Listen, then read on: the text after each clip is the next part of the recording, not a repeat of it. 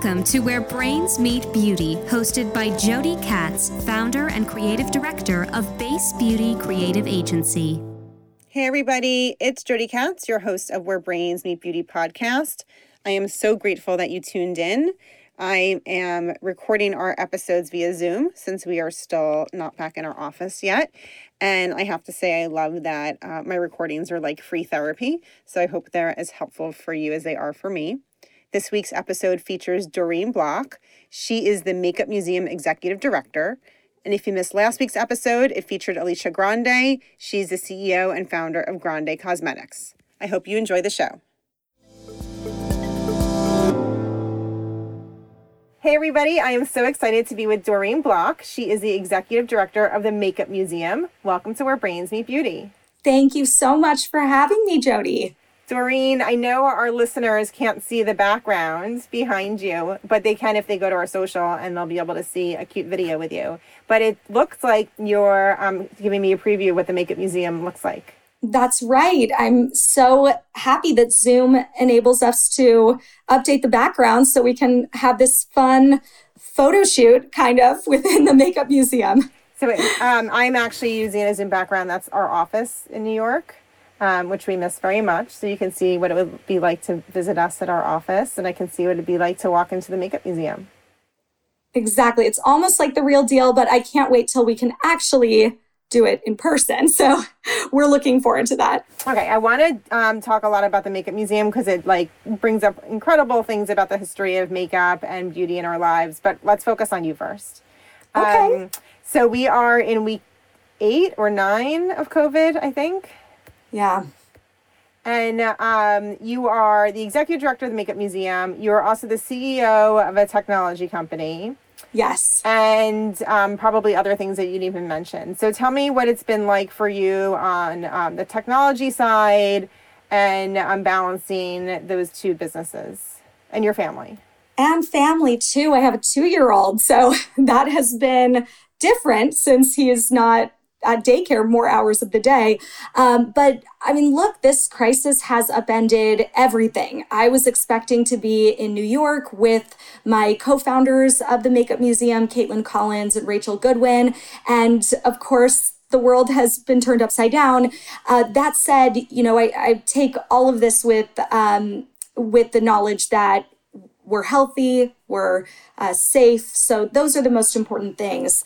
And I do have a few businesses and ventures and projects that I run, which keep me quite busy. And it's also a set of topics that I'm incredibly passionate about. So what's nice about the core business that I've been running for almost 10 years, Poshly, is that we're actually distributed by design. I think it's been a few years now that we haven't had an office. So that was a very seamless transition with Makeup Museum. We were expecting to open on May 1, and of course, that has been delayed. But we're still moving things forward in terms of the digital content, and it's been really exciting and rewarding to debut a lot of that. So balancing Poshly and the fact that you have to delay the opening of Makeup Museum, plus change, of course, life as a family. You sound very optimistic and very bright. And I think the day that you and I had our intake call, I was feeling really low. I was having not a good day. Has this been something that's tested your emotions the way it's tested mine? Absolutely, especially in the first few weeks. Just the isolation from family,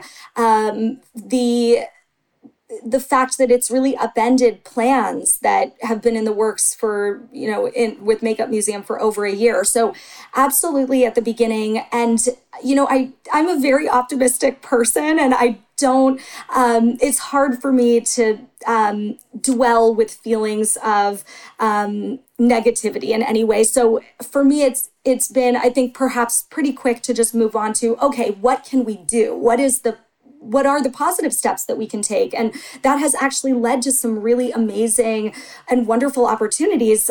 For example, with Makeup Museum, as I mentioned, we were expecting to open May 1. That didn't happen. We have no idea when we're going to be able to open. But instead of being pessimistic about it, we've just said, look, what can we do that honors the mission that the Makeup Museum has to educate, to celebrate, and to inspire? And so one thing that had always been on our list was sort of an anthropology project related to the 1950s, which honors the debut exhibition, which is called Pink Jungle. And so we asked people to start submitting stories of their loved ones, whether it's their grandmother or their mother, their aunt, a friend, who were using makeup in the 1950s, and to talk with them about makeup.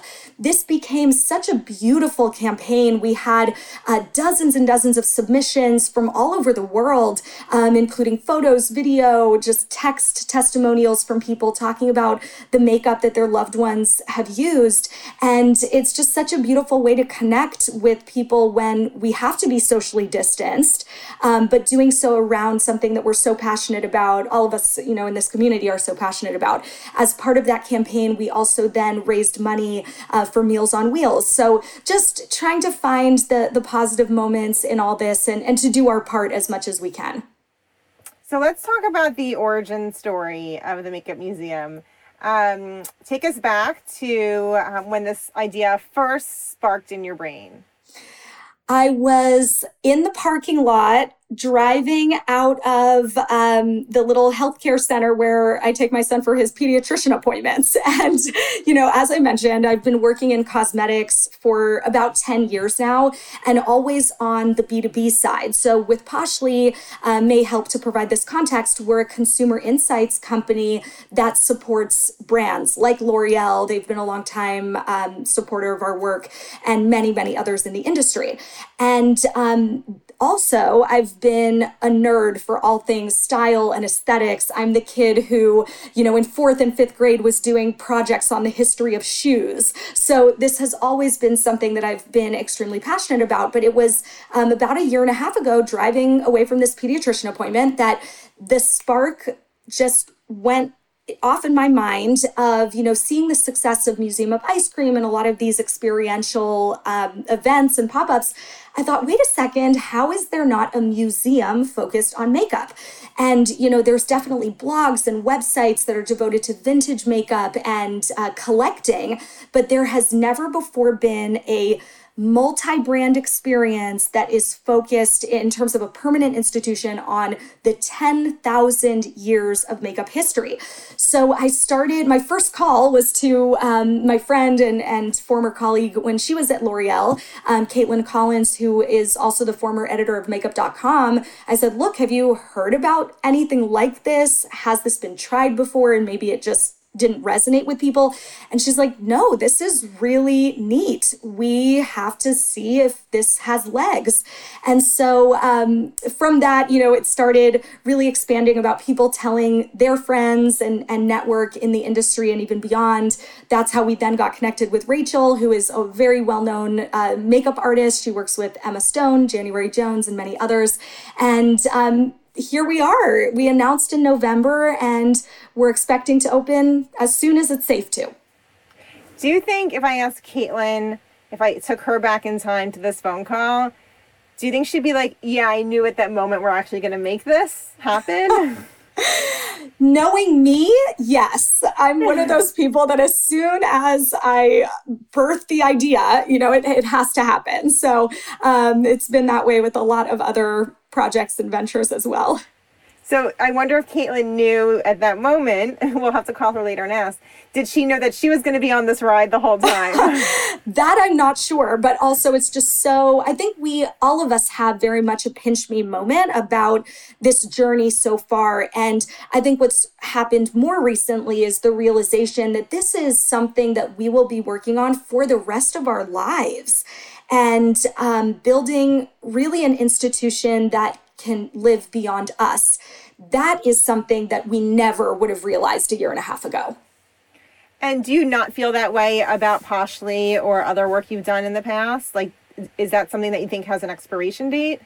That's a very interesting question. I mean, I think with especially technology companies, there's definitely more of a typical life cycle with those ventures. It's funny because before I started Poshly, I spent 1 year in finance. And in particular, I was working at a company that was doing private asset sales, including secondary market trading of financial assets like Facebook stock, for example.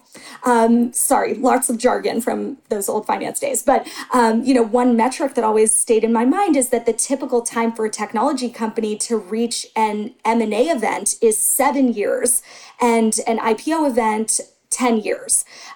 So the life cycles are typically not on the order of lifetimes, as opposed to the Metropolitan Museum just celebrated its 150th anniversary. Those are the types of timescales, when you're collecting and bringing together an archive and collection of objects that date back, now the Makeup Museum's collection spans 5,000 years. So you're really thinking in a much longer term way than with a technology company. Yeah, I think it's an interesting notion because when during my day job at Base Beauty, I think about, I've been in business for almost 14 years and our mission has always been the same, but the work we do is completely different, right? Like the marketplace keeps changing and evolving. And there's probably a point where we are there won't be work for us, right? There'll be robots, there'll be AI. And, I do think about, right, like how much more room is there? How many more years are there before the things that we do, the way that we do them, even though we keep evolving, it just won't be part of the mix anymore, right? So I do understand that kind of desire and craving to create something with a legacy, right? Yes. And I do think in the world of marketing, beauty, personal care, household goods, I grew up with brands that had been around for decades. Right. And those heritage brands were really important in the consumer's mind. Right. Yes. They stood for something. And the consumer today doesn't have those feelings. Right. Legacy brands are not necessarily immediately thought of as the most important in their category. Right. So there is a longing for legacy. Yes. And storytelling as well. I think there's such nostalgia. And even more than that, I think what we found with Makeup Museum is that it's so much bigger than than the founding team, than even, the advisory board. We have amazing makeup historians, people who are very deep in the museum expertise space who are advising us. But it's also about showing that beauty is political, it's science, it's art. It's so much more than just this powder or this liquid in a tube. It's about showing that this private moment of transformation that someone might have in their morning or before they go out at night does something to their day that changes how they interact with the world. And so we believe so strongly that there's something so profound about this. It deserves to be studied. And historians generally agree that grooming and cosmetic usage is one of the oldest forms of human ritual. So we need to honor that in a space that has the holiness that museums have. Hey everybody, it's Jody. I know I'm interrupting this great podcast, but I do have an important message and it concerns the legal health of your business. I just did a recording recently with Steve Wagler of Emerge Counsel, and he taught me so much about how important it is to trademark your business the proper way. And he actually met me when he was considering starting his own brand. And what I didn't realize at the time was that he's an expert in brand protection, and he represents a number of small and even huge beauty brands. So, there's a lot of reasons why you need to listen to this episode, but I would say that some of the most important ones are policing the market against counterfeiters. Like, this is a huge thing in our industry right now. Protecting the secrecy of product formulations, having strong protectable brand names and unique packaging, enforcing MAP pricing policies and distribution channels, and documenting terms and conditions, and all the really important stuff, even influencer marketing, like everything, like needs to be protected. So I really like Steve. His episode's full of really important information, and Steve is a lawyer, and he understands that legal stuff can sometimes be a drain or a bore, but it's so important for the health of your business. So please call Steve. He offers a free initial consult, which I think is really great. Get to know him. He wants to get to know your business. And please tell him that I sent you. So you can go to emergecounsel.com, EMERGECOUNSEL.com, or call Steve at 1-800-EMERGE-0. So that's 1-800-EMERGE-0, which is a very cool phone number, and ask for Steve. We have to protect the legal health of our business as much as we protect our distribution and our innovation. So this is really important stuff. So let's talk about the theme. So the launch theme is Pink Jungle. What does that mean?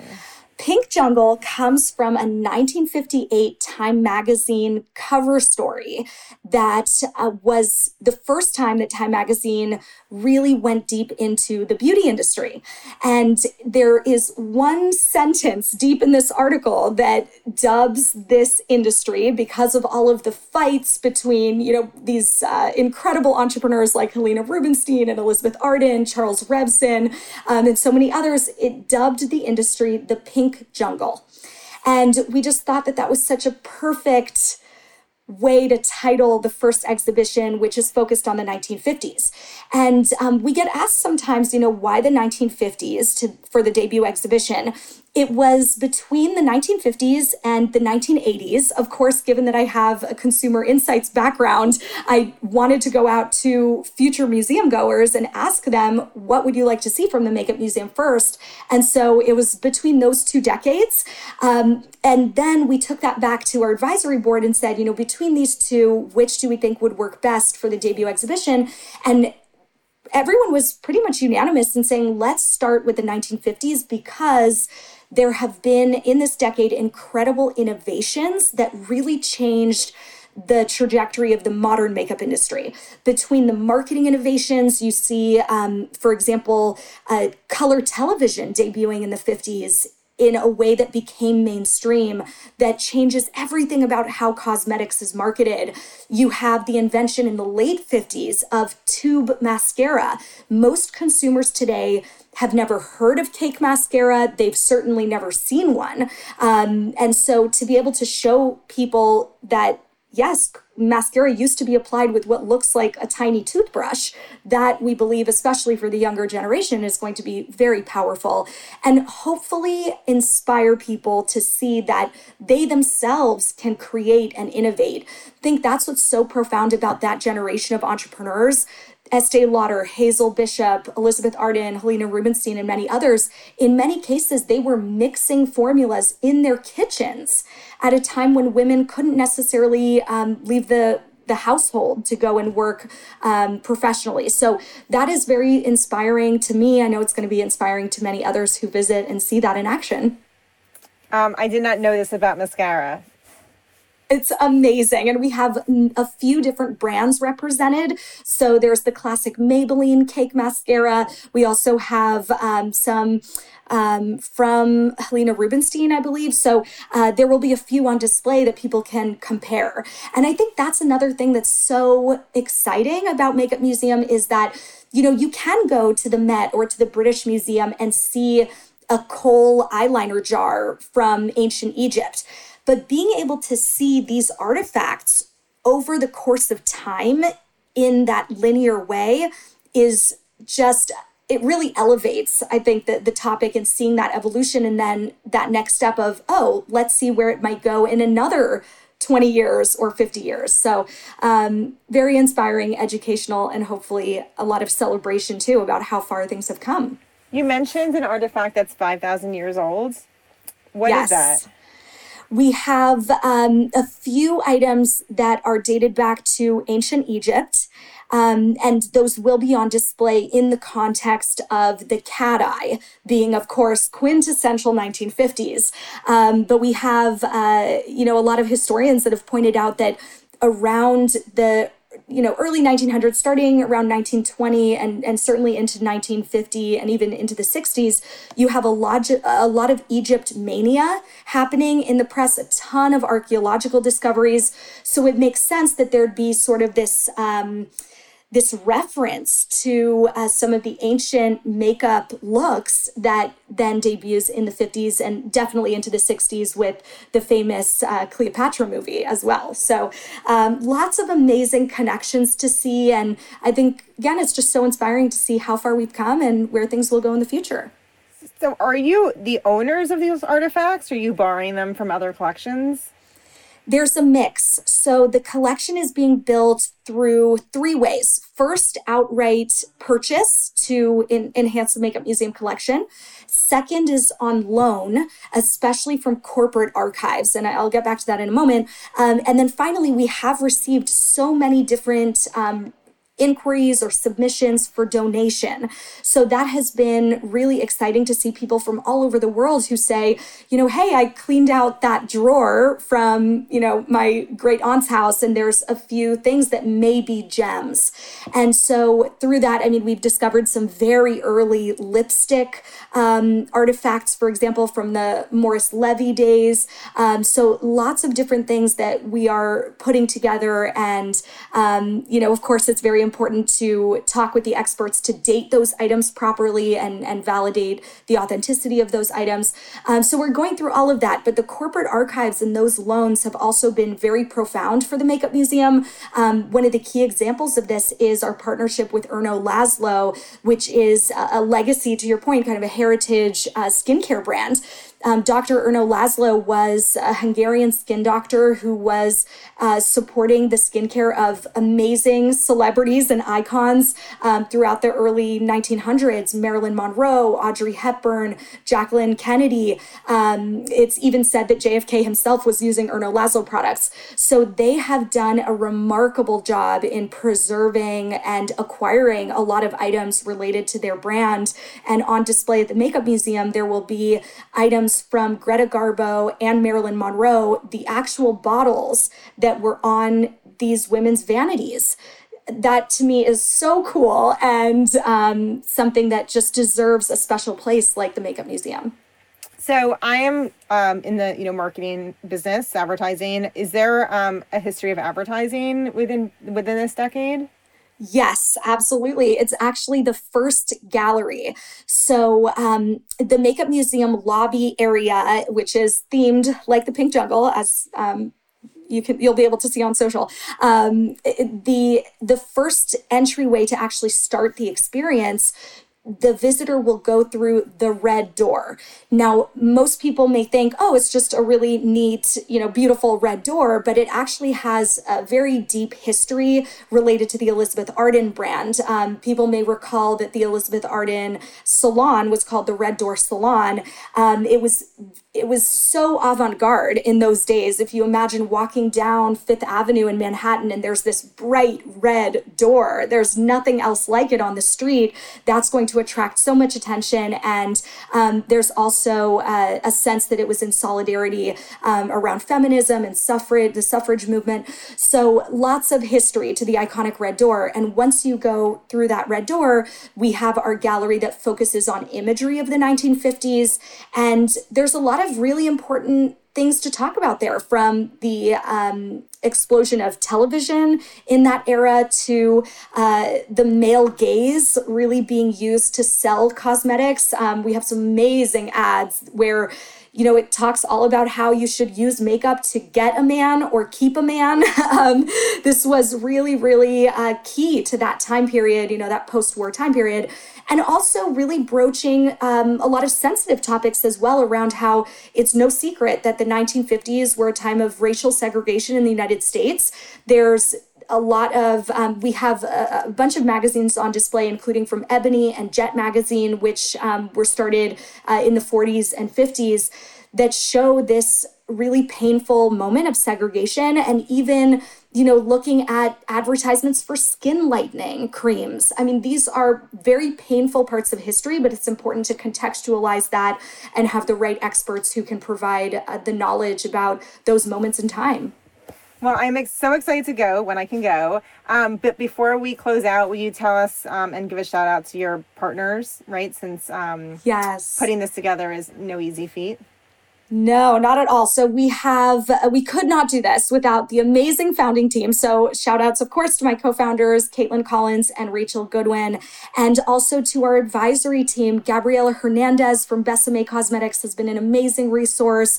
Louise Young in the UK, Madeline Marsh, lots of amazing historians on our staff, and also to our brand sponsors who have helped to fund this experience and to get this off the ground. So Nordstrom, our exclusive retail partner, Erno Laszlo, Alcone Company, Givaudan, who is actually going to be scenting the exhibition.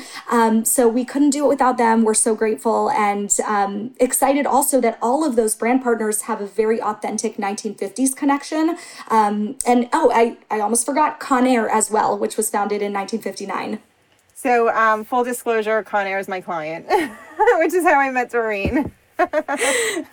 And we have some amazing, you can check out on Makeup Museum Official's Instagram. We have an incredible conversation with Sophia, who is the granddaughter of Leandro Rizzuto, who founded Conair, a visionary in the beauty industry, who helped to transform. It's interesting, kind of taking it back to where we started in COVID times, bringing the salon home, enabling people to do their hair at home in the same way that they would have